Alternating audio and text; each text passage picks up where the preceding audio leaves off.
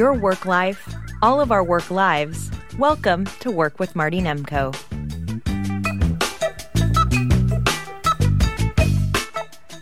In today's era, in which employers, even in the nonprofit and government sectors, are increasingly converting what were full-time benefited positions to part-time, temp, contract work, many people are trying self-employment. And contributing to that, especially in the Bay Area, is that many people dislike corporations. Unfortunately, too many people don't realize that starting a business is not just about having a good idea or even about quality execution. It's also about the nuts and bolts of running a business. The standard book on that is Small Time Operators, now in its 15th edition. Now, I'm self-employed. I'm a career counselor, and I violate every rule in that book. My bookkeeping system, it's simply in a word processing file. I list what I've gotten paid and what's still owed me. And at the end of the year, I just add it up. And with regard to deductions, I put most things on a credit card, and at the end of the year, I simply use the credit card company's annual record to note what's deductible. Things I pay by check, I dump the receipt in the box, a big box, a cardboard box I have in my office, and then I use TurboTax to prepare my taxes. My checking account, I don't bother balancing, reconciling. I just keep a cushion in there, and if suddenly, and it happened about twice in my life, the balance seemed, wow, that seems way low. I looked and I found that someone had gotten into my account, and the bank immediately reversed the charge. Not immediately. It took them a week to investigate. I should be accurate here. But anyway, with me on the line from Mendocino County, probably to give me hell, is the author of Small Time Operator, Bernard Kamarov. Welcome to Work with Marty Nemko. Oh, happy to be talking to you. I'm glad. Well, as I said, my bookkeeping and banking system violates every rule in your book. You want to tell me to straighten up and fly right? Well, actually, no, because believe it or not, the goal, you really don't actually violate those rules, because the mission of that book, Small Time Operator, is basically to help people be as simple and basic as they can and still take care of their business. And the bookkeeping, in fact, the very first page is called the KISS Bookkeeping, as in keep it simple. In a business like yours, the way you explained it to me, where you're consulting with people or providing a personal service where that's your sole income, you have minimal expenses, and most important, you've been doing this for years, and you really know your business. And so for you, the kind of bookkeeping you described is perfect. It works for you. You can do your taxes. But a whole lot of businesses are not quite that uncomplicated. You got a business with inventory, buying goods, selling goods, repair business that buys parts, all kinds of different parts at different prices, manufacturing and a craft business, got components. Okay, let's stop there. So let's say, for example, I'm thinking about a very kind of a Bay Area, kind of a business that many people would feel pleasant about. A bicycle repair. You're talking about parts. Let's say I was running a bicycle repair business with inventory of some parts or whatever. And I want to, nobody who starts a bicycle repair business really gives a crap about the business side. They want to repair bikes. They may like customers. They may be green, whatever. But so I really don't give a crap about the business side, but I'm just going to do the minimum so that the government doesn't breathe down my neck and cart me off to jail or whatever. What's the typical minimum that somebody like me would need? Well, if you want to be able to stay in business, then you got to be able to pay your bills, which means you got to charge your customers enough to make that happen. Sure. If you aren't keeping a record of your parts and what they cost you and the time in there, I don't know how anybody can be sure that they're earning enough, charging enough for their time, unless they're able to look at those figures. And that's the whole goal of bookkeeping. Is not an end into itself. It's a means to an end. So this sounds like you have this information if you need it. So if it helps you, and if it doesn't, forget about it. So this may be naive, but I'm guessing that there are, I'm obviously big businesses. They've got accountants and they're having all these records. But I would guess, for example, that there are a hell of a lot of repair businesses simply say, they make estimates like, okay, this part's costing me $10, so I'll charge $20 for it. And my time I'm going to bill at, $40 an hour, and I'm going to put a little cushion in there. If I think it's going to take me an hour, if they want a flat rate, I'll make it an hour and a half or an hour and 20 minutes. Are there a lot of businesses who do that, and is that crazy? Well, they tend to have a system that works for them and not just the seat of their pants, or they find they don't survive. A real good friend of mine for years owned a stereo repair shop in Berkeley called Resistance Repair. I used them. I remember they were good guys. He was my first tax client. He was my neighbor when I lived down there. I remember that. And in fact, my book's got tons of quotes from him because he figured out early on that he was going to go broke if he didn't able to figure out what it cost him for parts and be able to look at his invoices, because the next time he ordered, the price went up or he had to find a different supplier. And he set up a little booking system. He made it up himself so he could keep track of the money. And that's how he was able to stay in business for so many years. And then they switched to computers when the stereo business went away, and they did really well. They were really nice people. They were, and they're very competent. I remember walking in there with my stereo, and they really knew what they were doing. But I digress. You talk about computers. So it would seem to me that if I had to do the books and I had to keep record of all this stuff, I would just get QuickBooks and I would do it. And if I was too lazy or too busy, I'd hire some bookkeeper at $15 an hour to put my accounts payable, receivable, and whatever. And that's it. Is that too simplistic? It's not simplistic. It depends on the individual business and how complicated your business is. And the key, of course, that I try to point out is it's a step at a time. And you take it into bite-sized pieces, and you see, is this working for me? Do I have the information I need? And if not, how can I get it? QuickBooks is a fine program. Any bookkeeping system that works for somebody, starting simple and adding complexity as you find you need it. Doesn't matter whether it's QuickBooks or spreadsheet or pencil and paper.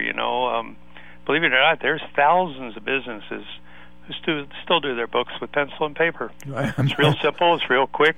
You don't make these typo errors that you can make in a software program. Yeah.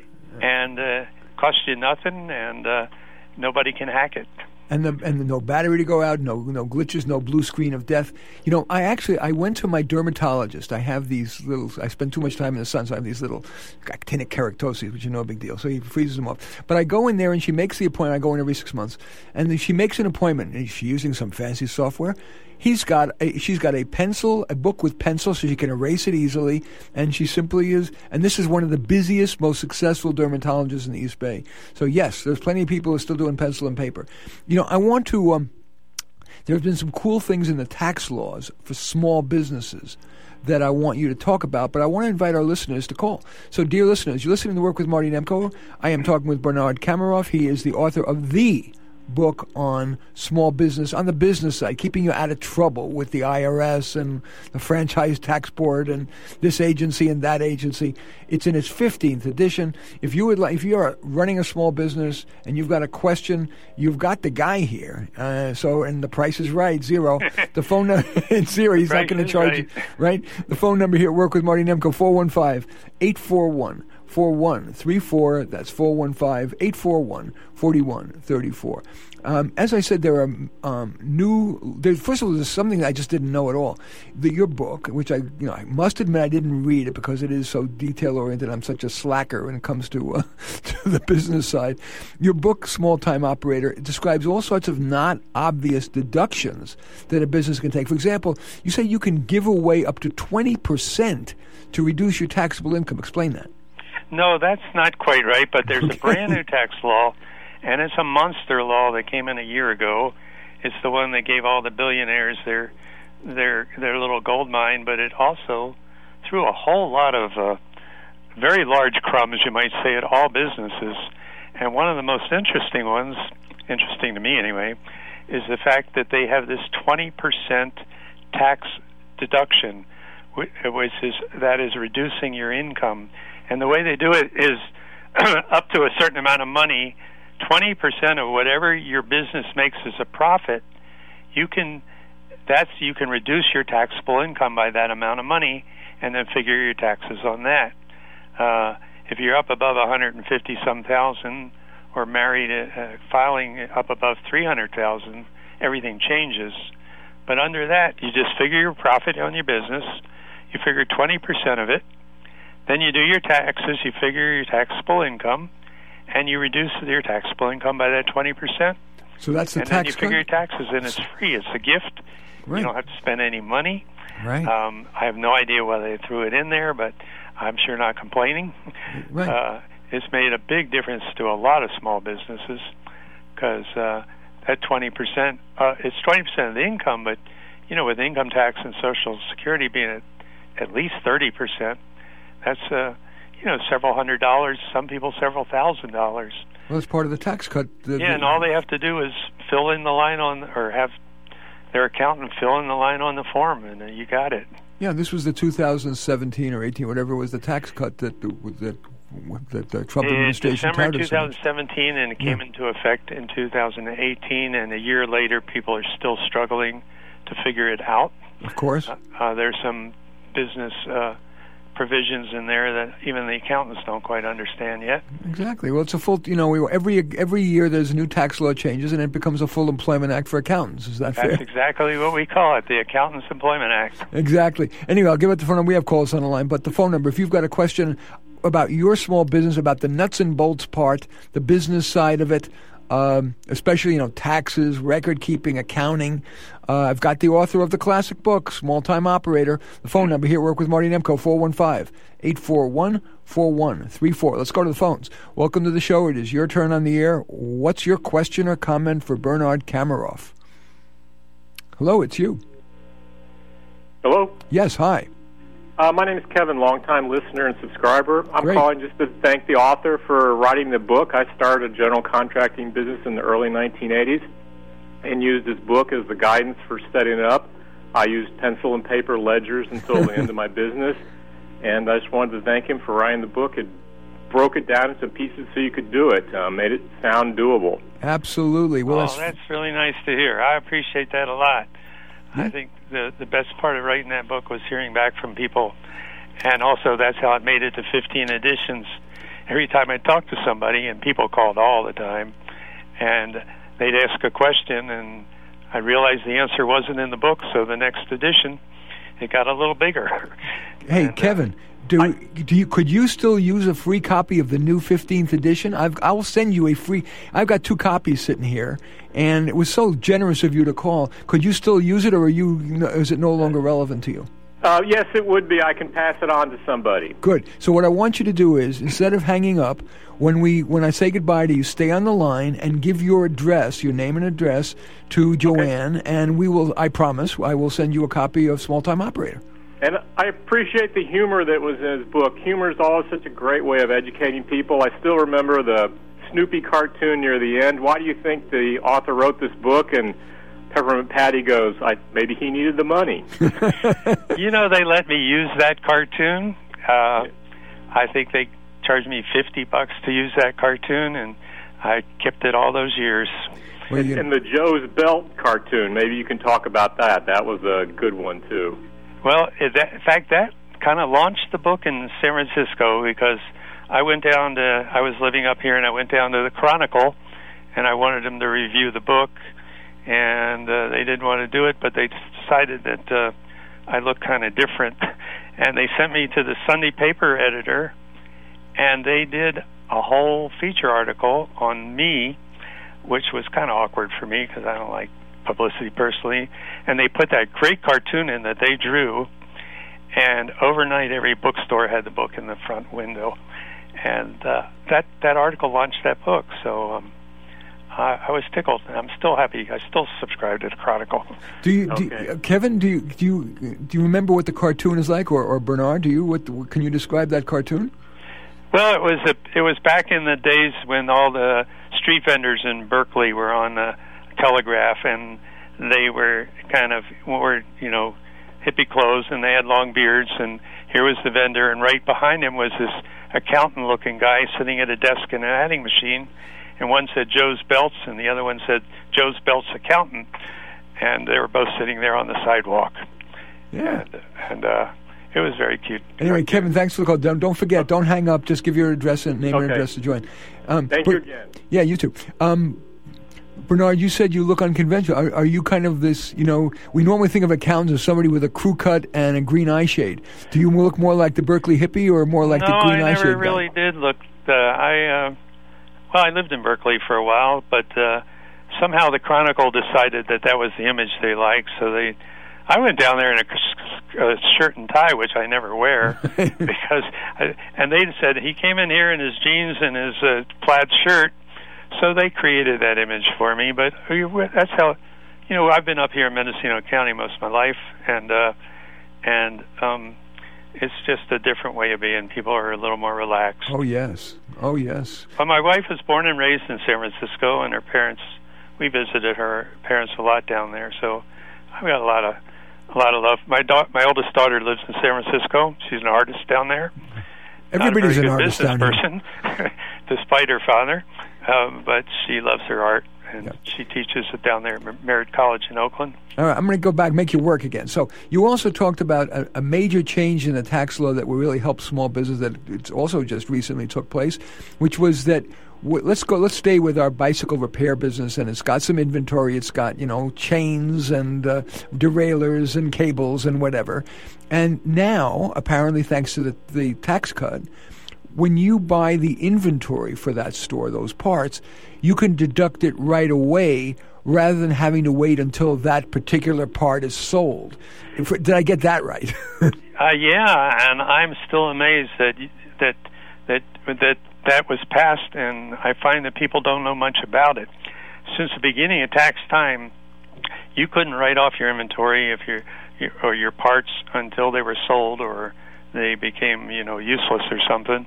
And so someone at a store could spend $50,000, $100,000 maybe to stock a store, right? And that's money that they couldn't write off till it's sold. And all of a sudden, for small businesses, they gave you that option, and it opened. At first, thought, gee, I can write off everything real quick. But the trip where they trip up is if you have so many write-offs this year that you really aren't saving much on your taxes. It would be better to save them for a future year when you could use the deduction. And so you have that option instead of writing it all off at once, to write it off the way you always have. And when you go to a tax accountant, they can figure it both ways for you and give you an idea what to do. Right. Whether you take take it all, and you have to project what your likely income is the next year, and then decide whether you're going to take it this year where you may have a lot of income and you need a lot of deductions, or you can defer some of those purchases if you can. Let's talk one more deduction. What's one more significant deduction that many small business owners don't know about? Well, I think they know about it, but a significant deduction, well, it's not a whole lot of money, is the fact that so many people can now very easily deduct an office in their home, right, even if it's not a home business, if they have an office there. And up until a couple of years ago, you had to fill out all these elaborate forms. There were all these penalties, and they just changed it and said that you can just deduct $5 per square foot up to 300 square feet. It's only $1,500, but you don't have to fill out the forms, and there are no penalties. And being able to qualify is very easy to do. But people have always been afraid home office is going to be a audit. Absolutely. Red flag. And I'll tell you, what it was. I have been self-employed since '85. And when I started to be self-employed, I got audited 3 years in a row, asking for justify my home office deduction. So it was I was one of the earlier people to start working from home, and so it was anomalous. And so I got audited 3 times in a row. And then a year later, even though they got zero money from me, I swear, actually I got a net refund. 2 years later, they audited me again, and I was freaking out. And my wife went into the IRS building and asked to speak to the boss. And the boss called off the audit because of repetitive audit. But it was a big audit. It really was. Home office was a big audit risk in the 80s.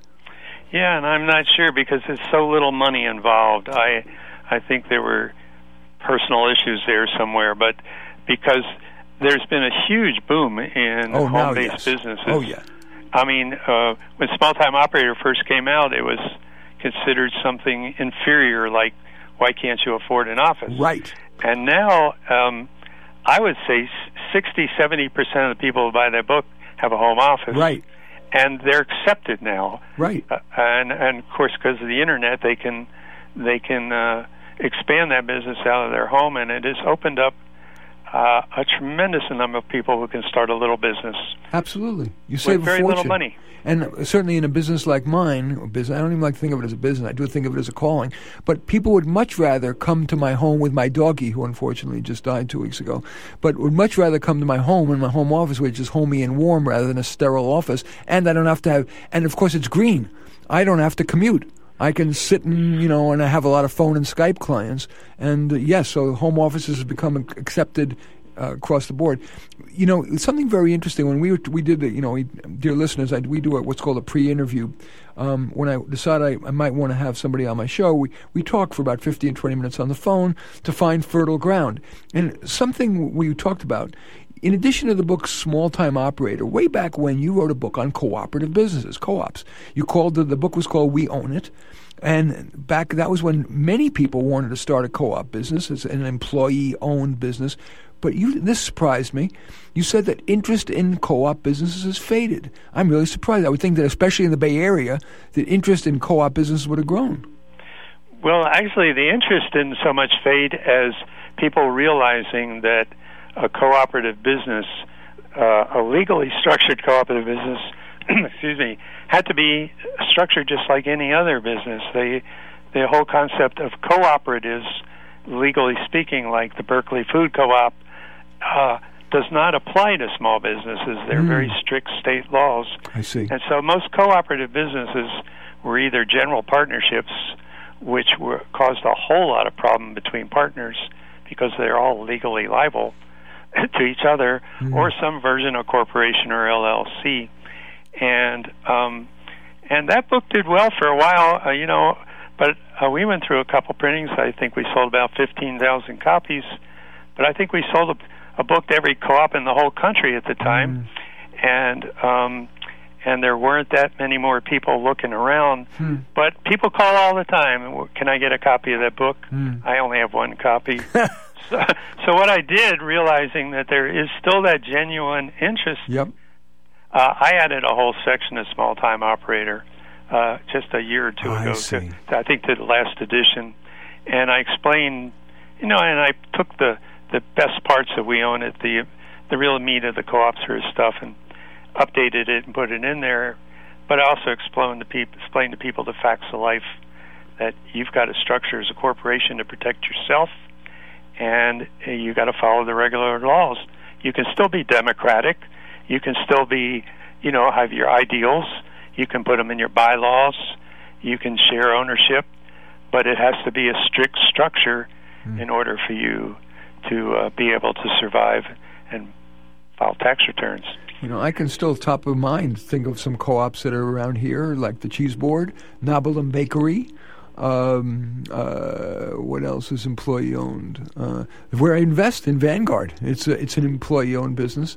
So Rainbow, isn't it Rainbow Grocery, if it's still around, is another one. So and that's just off the top of my head. So I'm sure they're still around. Well, my very first distributor, when I first came out with the book, was Book People in Berkeley. Oh yeah, I remember and they were one of the prime co-ops. In fact, right? I remember that. They really loved We Own It. They helped put it all together with me, and but they succumbed to a very difficult book distribution. Is very cutthroat, and everything one of the is reasons cutthroat. Everything is cutthroat, dude. Every field is cutthroat now. I feel I know a lot about the rose industry, and you would think if there'd ever be an industry that would be romantic and wonderful, they are as cutthroat as investment banking. Anyway, but I digress. You ran a pinball machine repair business. Now, what's a lesson you learned from doing that might help my listeners who are running a business or contemplating running a small business? Well, that was fascinating because it was a hobby, and then I learned how to fix machines, and then, and like so many businesses like that, people wanted to pay me to fix their pinball machines, and it taught me to figure out how to pace my time, because I would take my good old time and get everything absolutely perfect, and I discovered I had to speed it up and still get everything perfect because it's all on you. And trying to, so for me it was a lesson in how to produce something that was really quality, because those machines are very complicated. And still somebody be able to afford to pay me for my time. Sure. And of course it was a sideline business because I really couldn't charge as much as I had to put into it. I guess the most fun part of it was we used to sell pinball machines, and I had a little showroom up here in Mendocino County. People came from everywhere, and I had about maybe 20, 25 machines in the showroom, and people would come in and spend 2-3 hours and couldn't figure out what to buy. And I said, well, what can we do? And I think my wife suggested that, so we pulled almost all of them in the back room and only had 5 or 6 out there. And people would come in, and within 20 minutes they bought a machine. Interesting. And then I'd pull out another one. And as soon as I narrowed their field of choices, people were much more, could focus better. And so what I learned is that you pay attention to your customers, and you follow what they're up to, and stay with them and give them what they need and give them a quality job, and they keep coming back. I got to tell you what I just flashed on. When I was a teenager, I played the piano in the Catskill Mountains and at these little crappy hotels, and they had pinball machines there. And as a teenager, I loved them. And I figured, and this was, I probably gave you some business. I would take a cocktail stirrer, one of these cocktail, and I would stick it up the coin thing, and was able to get it to give me free games by pushing. This is my memory of a teenager, the miscreant that I was. I mean, it was amazing that it was that easy. I could just kind of push that up and get free games. Does that surprise you? No, because every machine came in, every one of those coin switches were mangled and bent, and it was just inevitable that they were virtually destroyed. And I see where people try to break into the machines and do all kinds of stunts. I could tell just by looking, and I would fix them for people if they wanted coins. But yeah, I don't think you were that unusual. Oh, damn. Anyway, last question. You live in Mendocino County. I mean, that had been certainly the epicenter of the marijuana economy, and you told me in the pre-interview that it's changing. Tell me about that. Well,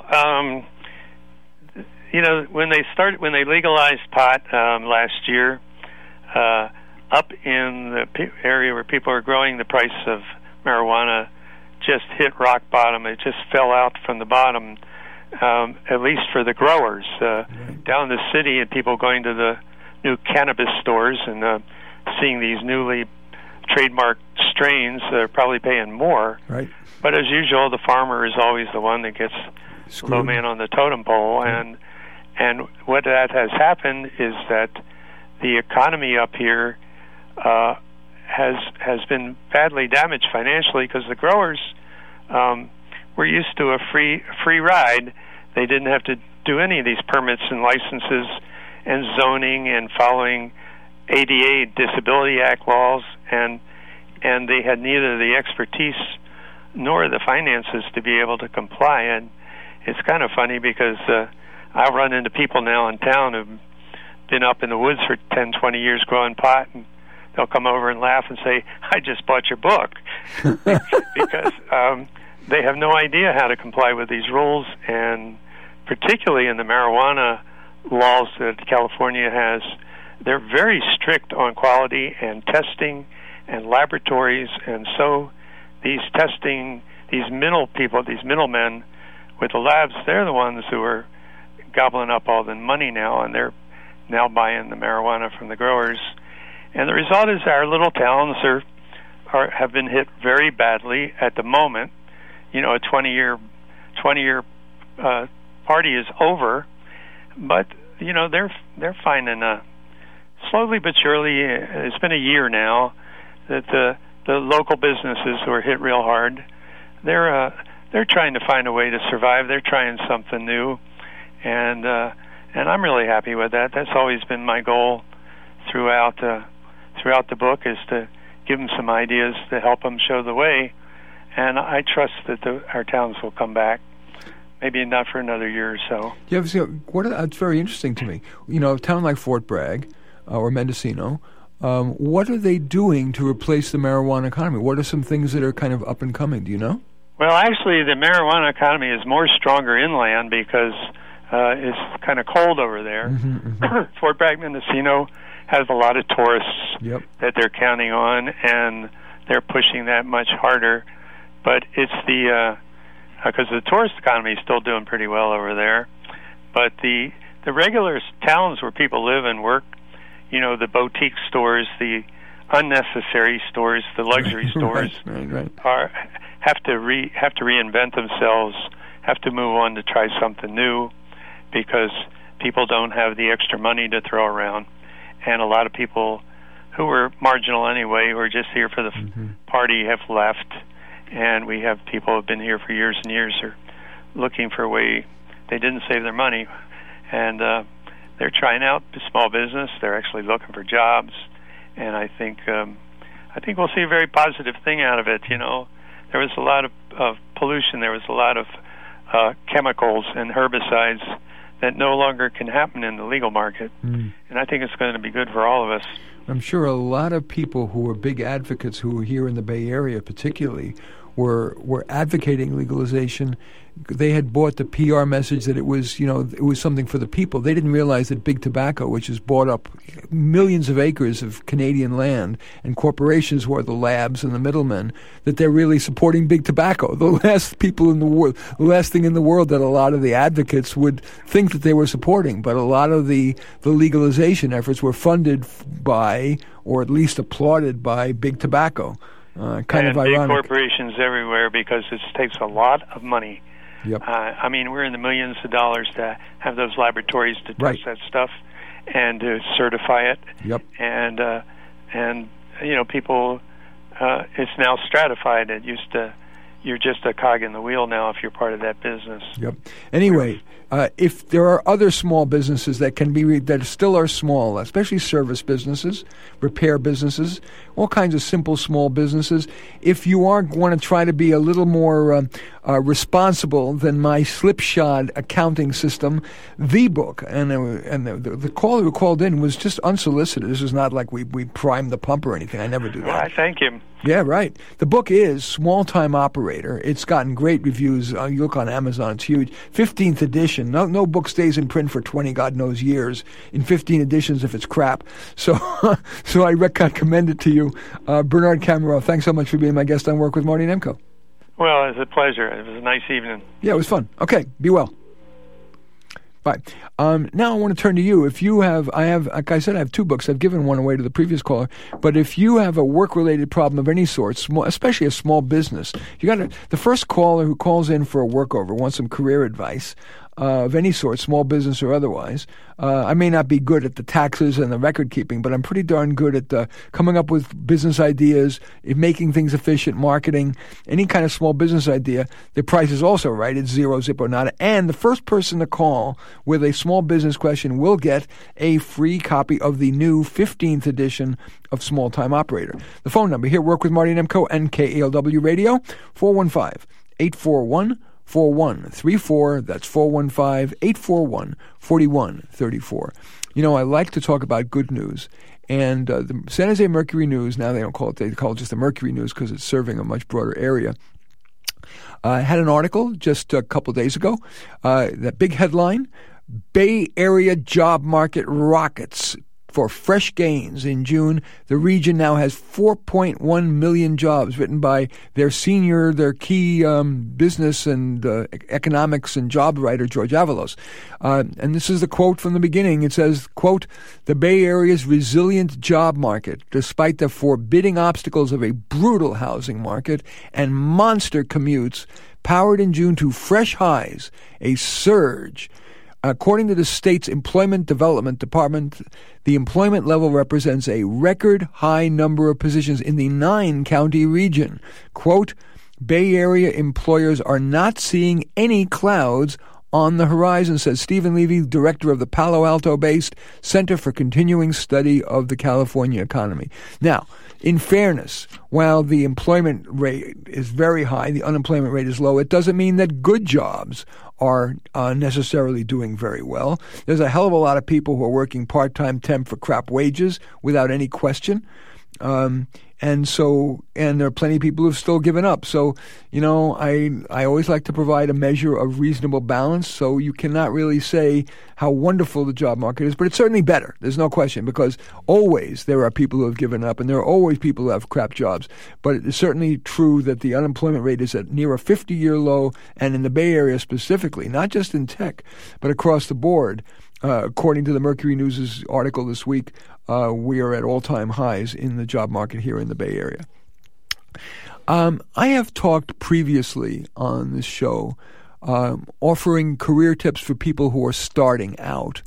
But my advice has kind of been in standard form. I give a list of tips. But there are some people who learn better when the tips are embedded in a context. So I've created a composite story that is a composite of real-life people, but it's not one person. I wanted to incorporate as many useful tips as I can. So it's a combination of a number of my clients, colleagues, friends, whatever. So anyway, so this person is Rachel. And Rachel graduated with a 3.2 GPA from, let's just say, San Francisco State University. She wasn't particularly interested yet in growing up. She wasn't ready to have a career and that responsibility. After all, then she wouldn't mainly be taking, that is, being taught, but mainly having to produce. So she made only a desultory job search, a kind of casual, half-hearted job search. So she answered some ads with a kind of a formulaic cover letter and resume. She posted a skeletal LinkedIn profile, and she asked her parents and her besties if they knew someone who might hire her. The best job offer that yielded was a part-time temp, $14 an hour receptionist position at a ride-sharing company, I guess now with the living wage for like $15 an hour. Anyway, but she turned that down. So she decided, although she was sick of school, she decided to apply to master's programs in marriage and family therapy. And she got accepted to 2, but when she saw that their, quote, financial aid packages consisted mainly of a huge interest-bearing loan and little discount off the scary sticker price, she decided to look again for a job. But this time, because she was afraid of having to continue living with her parents or with a covey of roommates, she decided to do the job search right. She started by identifying a not too narrow or not too broad range of launchpad job targets. And that would be for her, she chose mental health paraprofessional work, whether in the government sector or the nonprofit sector or the for-profit sector. She created a solid, this time, LinkedIn profile, including a strong but not hypey headline. It was Aspiring Mental Health Counselor with a Good Feel for Helping People. And she supplemented that with a summary of her, which was New Psychology BA seeks to launch a career in counseling. Enjoy helping all people, but with a special interest in anxiety, women, and people with eating disorders.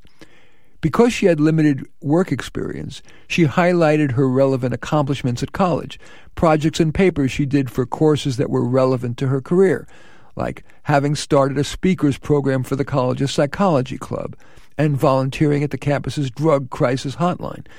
She included a flattering photo of herself taken by her friend, because she knew pictures would look more natural if her friend took them than if a pro took them. She knew that even mediocre job seekers managed to gin up positive reviews, so she took the time to find 3 people who would be effusive, and she offered them specific examples from her life to use, for them to consider using in writing the reference. She used LinkedIn, Indeed, and Craigslist alerts to identify and then apply for on-target jobs using a customized letter and resume, and the resume used keywords, of course, that were drawn from the job ad. With her applications, she included the college paper that she had written that she thought would most impress that particular employer. She made a list of quality employers that employ people in her target job, even if they weren't currently advertising for one. She also made a list of everyone who likes her, friends, relatives, professors, even people she hadn't spoken with for a long time, plus those very tenuous LinkedIn connections. And next to each name, she decided how she would contact them, email, text, phone, or just run into them. And next to that on her little spreadsheet, she wrote whether she would pitch that person right then or suggest they get together, like for coffee or a hike or whatever. And with each of those people, she would ask for feedback on her LinkedIn profile. She would also ask if they knew anyone who works at her target employers who could open a door for her, plus any other suggestions that that person might have for who she'd speak with. And when a networking contact said they couldn't think of any leads, Rachel asked the person if they'd just keep their ears open. And nearly everyone would agree to that. So she thereby recruited a team of scouts. While the odds of someone having a lead for her at any given moment was small, the chances were much better that over the month, someone on her team would come up with something. And like many people who would rather work than schmooze, Rachel's network was skimpy, so she expanded it, mainly by attending psychology organizations' local meetings and trainings. And there she made the effort to reach beyond her comfort zone to not only start conversations, but to try to deepen them. And that was, of course, to try to develop meaningful job connections, but also to make friends. I mean, I wish I could tell you that all this quickly led Rachel to an awesome job.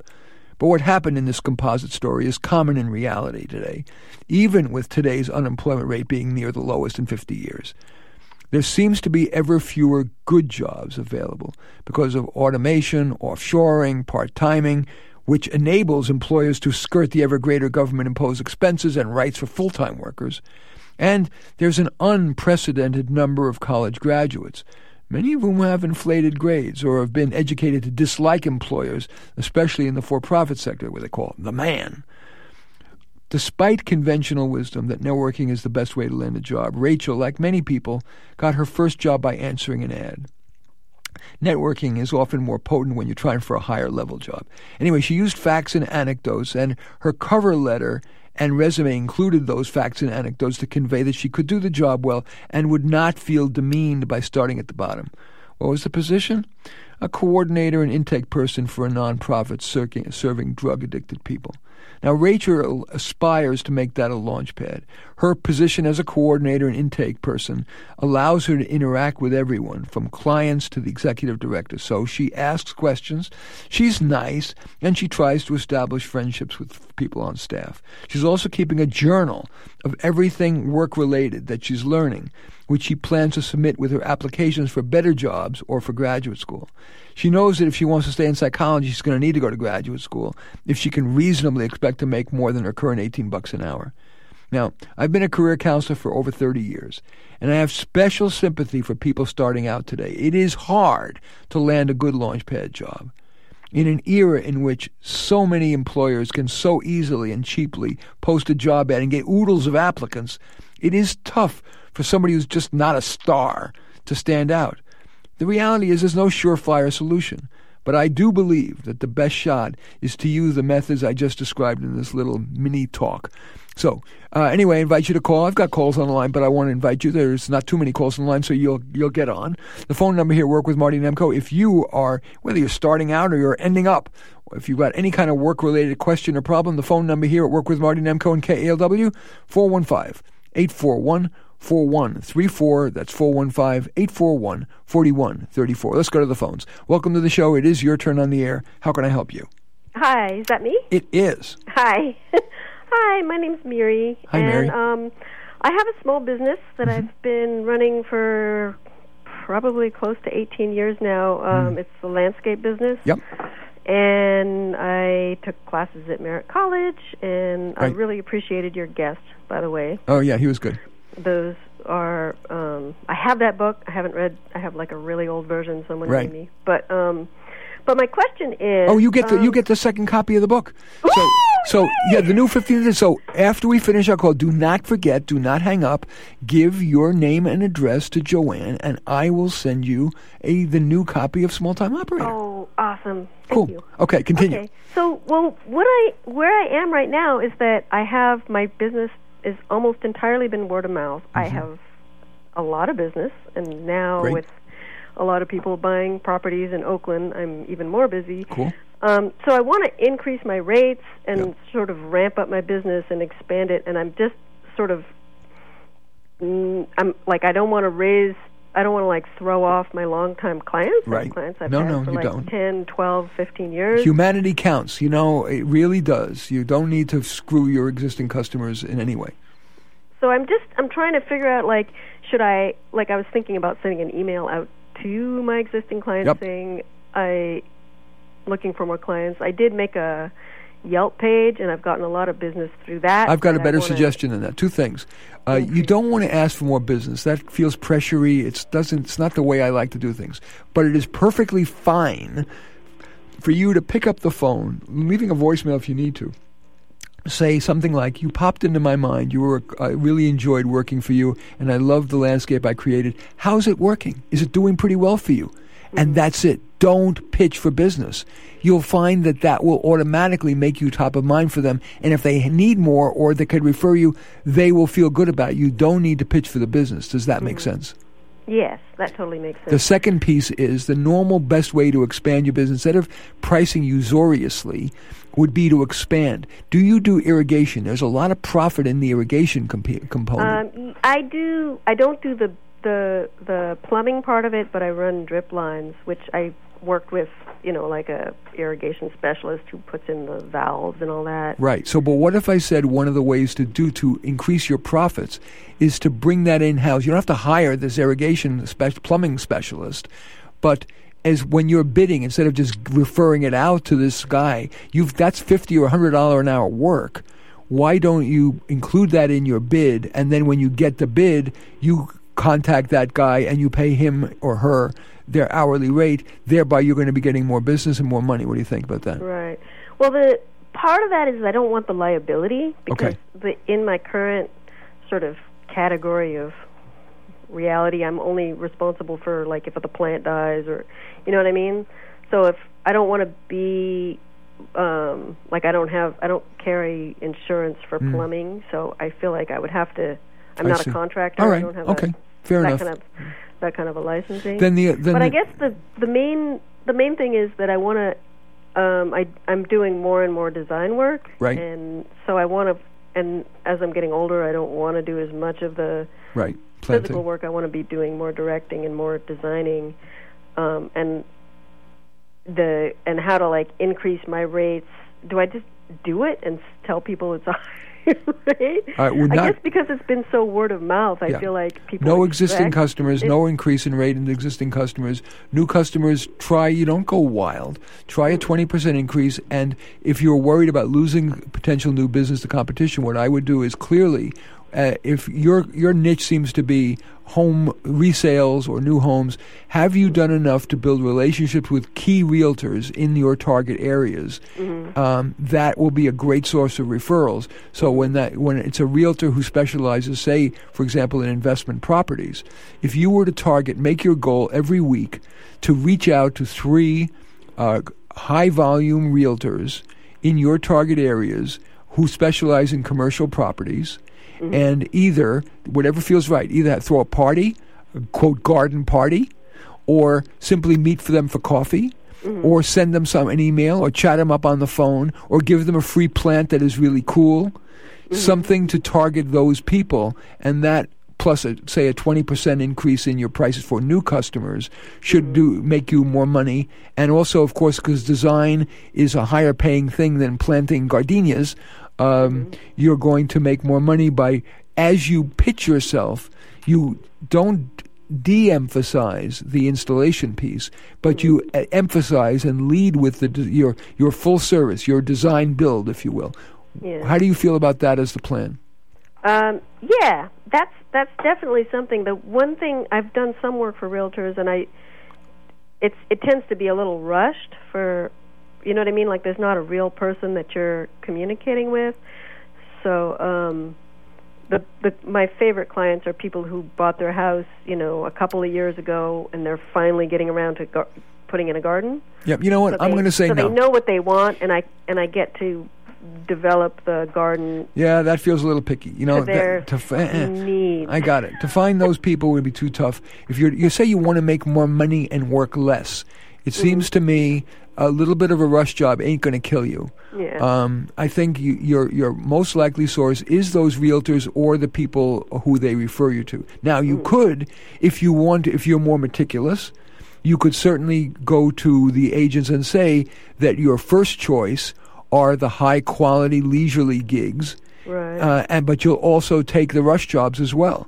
So you can, in life it's very important to ask for what you want. So you can say, my first choice is design work for customers who want quality and are not in a rush, but you also can do quick work. And of course you're entitled to charge more for quick work. Like if I needed a printing job done and they have 2 days, they're going to charge me one rate. If I need it done in an hour, they're going to charge me another. Does that make sense? Yeah, totally. I've in this realm. I'll have one more question. I'll let you go. But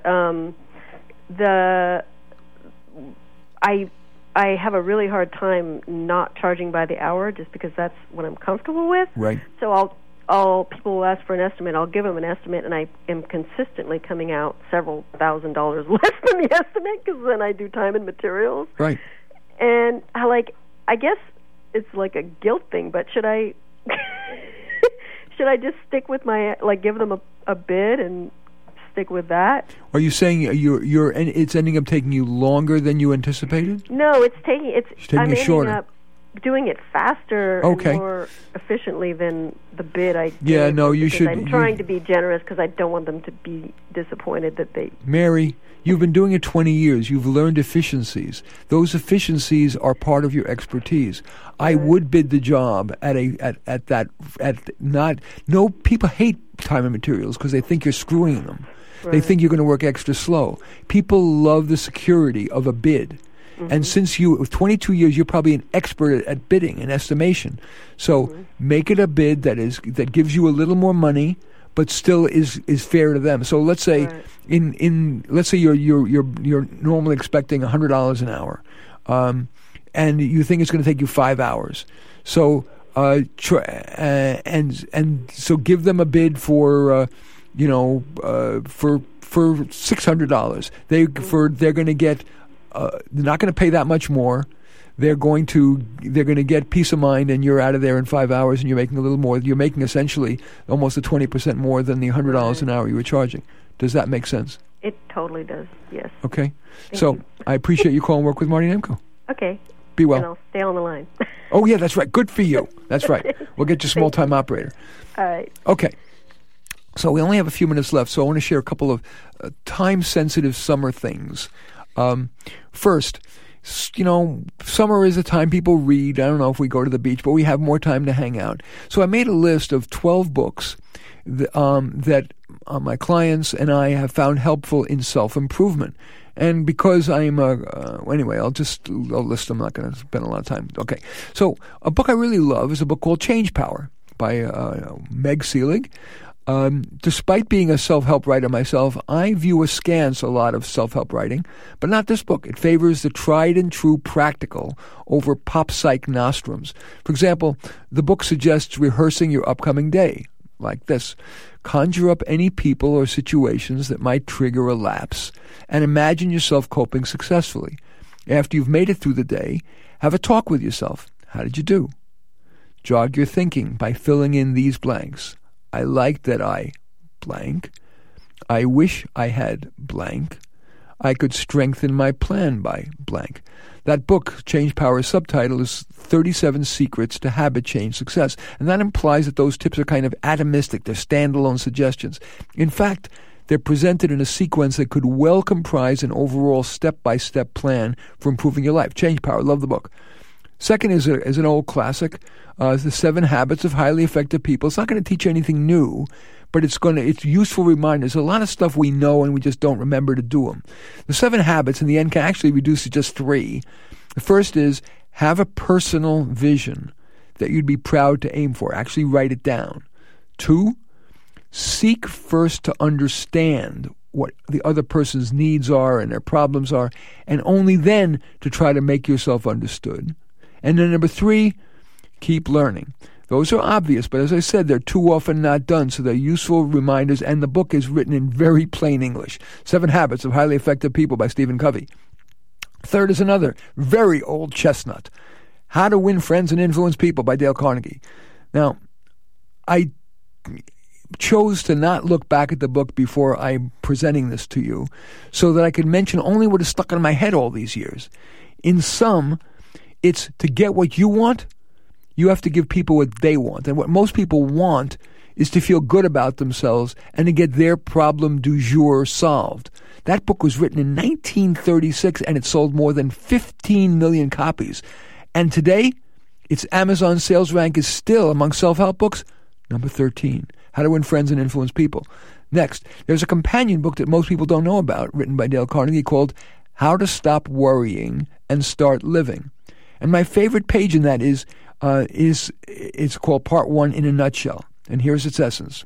Rule 1, live in day-tight compartments. That is, don't think too far, don't stew about the future, just live each day. It sounds like a formula for like being in the moment, Buddhist. Rule 2, the next time trouble with a capital T backs you into a corner, ask yourself, A, what's the worst that could happen if I can't solve my problem? B, prepare yourself to accept the worst if necessary. And C, calmly try to avoid the worst. A little easier said than done. And rule 3, remind yourself of the exorbitant price to your health that you can pay if you worry excessively. The next book I really like a lot for your summer practical reading with a purpose, is a book called 3-Minute Therapy by a therapist, a practical therapist named Dr. Michael Edelstein. The book helps readers create a customized 3-minute exercise, which, if you repeat daily within a few weeks, often significantly reduces anxiety, at least mild to moderate anxiety, and depression and substance abuse. 3-Minute Therapy by Michael Edelstein. Next, The Fountainhead by Ayn Rand. This novel is derided by many people as insufficiently considering external factors that could militate against a person's success.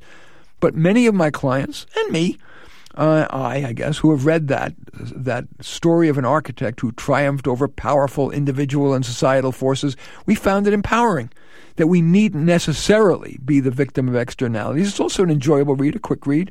The Fountainhead by Ayn Rand. The Myth of Male Power. It's written by the unofficial leader of the men's rights movement, Dr. Warren Farrell. That book provides solid support for the many men who feel unfairly targeted because of their gender. If you're a more academically oriented reader, you might want to read a book called Legalizing Misandry, that is Prejudice Against Men, by Drs. Paul Nathanson and Catherine Young. Then there is The Giving Tree, and the book that inspired, I'll just say The Giving Tree. Although it's a short picture book, ostensibly for young children, it explores the question of how much to sacrifice for love. And finally, a book I'm currently reading. It's called My Exaggerated Life by Pat Conroy, who wrote The Prince of Tides and The Great Santini. His father was a monster, an alcoholic who beat Pat nearly constantly for essentially nothing, and unpredictably. Pat never knew when his father would go off. But despite a childhood poisoned by that and additional travails along the way of his life, Pat's been able to become not only a highly successful author, but create a life that has ended up, as the publisher's summary put it, filled with family and friends, as well as love and happiness. And that is Work with Marty Nemko for this week. I want to thank my board operator, Joanne Marr, and, of course, all of you for listening and calling in. Please join me again next Thursday at 7. You can call in for a workover, plus the case for cranking, the case for slowing down, and the case for throwing in the towel. Until then, this is Marty Nemko reminding you that we find comfort among those who agree with us, growth among those who don't.